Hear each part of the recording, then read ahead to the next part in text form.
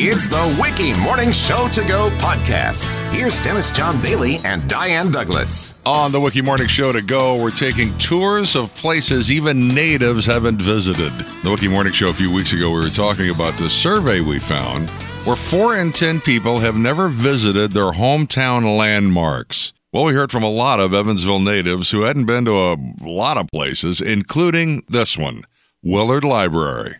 So what do you say? Let's take a tour. My name is Greg Hager. I'm the director at Willard Library. Willard Library has been here for almost 130 years. It's actually the oldest public library building in the state of Indiana. Since 1905, Willard Library has been supported through property tax dollars. Willard Library was the first public library in the city, and we're still a public library. Willard Carpenter, when he founded Willard Library, it was privately founded, privately funded for the public. And he turned it over to the city once he got it built, and he said, here you go, take care of it. However, this would be the only library. Now, as the population of Evansville grew, as Evansville grew as a city, it became more desirable for people to have a library that was closer to their homes.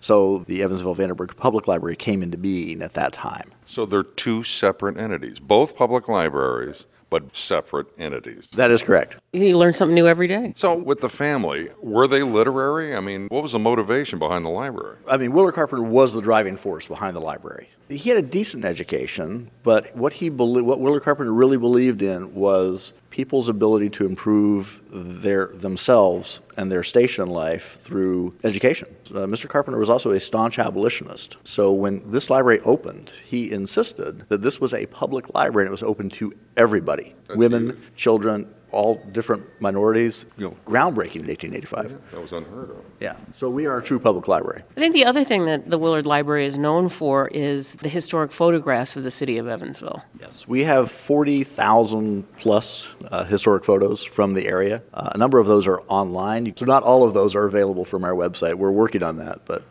it's quite a collection. This is where the original building ends and the new part of the building begins. The new addition is it's an 8,000 square foot addition. And what this gives us is the ability to store archival materials in a better place, provide better public access to those archival materials. So there's an archives reading room. Oh, wow. And there is a gallery that we will be able to exhibit materials from our archives. When we're not doing that, we're going to be able to have programs in which we could seat up to 150 people.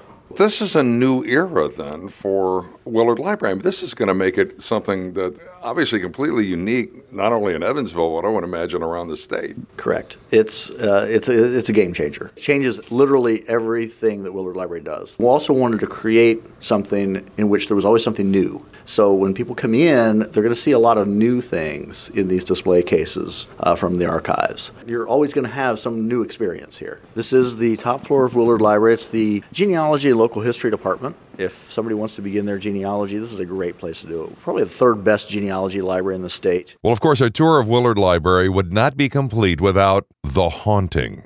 Well, you're standing actually in the spot where the Gray Lady was first seen. So where the new building connects to the old building is where the original ghost sighting happened. First sighting was in 1937. It was the library custodian, janitor, and it was his job to come in very early before the library opened, and he would stoke the coal-fired furnace. Came into the basement area with his flashlight, and he encountered a woman in a gray dress and had some kind of a veil or gauzy material over her face, and that he realized that he could see right through her. He did not feel good about that. And he was also, in the words of the day, he took to drink, and he did have many more encounters with the ghost that he did not appreciate having, and nobody would really believe him. He is the only employee to ever leave the employment of the library and cite as his reason for doing so, always seeing the ghost. Wow. All right, now, tell us the story behind the Gray Lady. She is actually one of the family, right? Nobody really knows who she is, but one of the possibilities is that she is one of Willard Carpenter's daughters who felt like she didn't get her fair share of her father's estate and sued the library after her father had passed away, sued the library in court and lost that lawsuit. Turn of the century courtroom drama in Evansville. Whoa. People testifying about whether Willard Carpenter was sane or insane when he made his will, and in the end she lost. So some say because of that, she bore a grudge against the library, and she is the Gray Lady. 1937 was the first sighting. When was the last sighting? Actual physical sighting, because people see the ghost or see things that they think are ghosts on any one of our 6 ghost cams that we have set up throughout the building. But actual in-person ghost sighting, I'm going to say it was in 2010, and it was about 10 feet from where we're standing right now, on the wall right there behind you, actually. And it was a mist and a shadow moving along the wall, and it was seen by a longtime library employee. Did that longtime library employee also take to drink? No, she did not.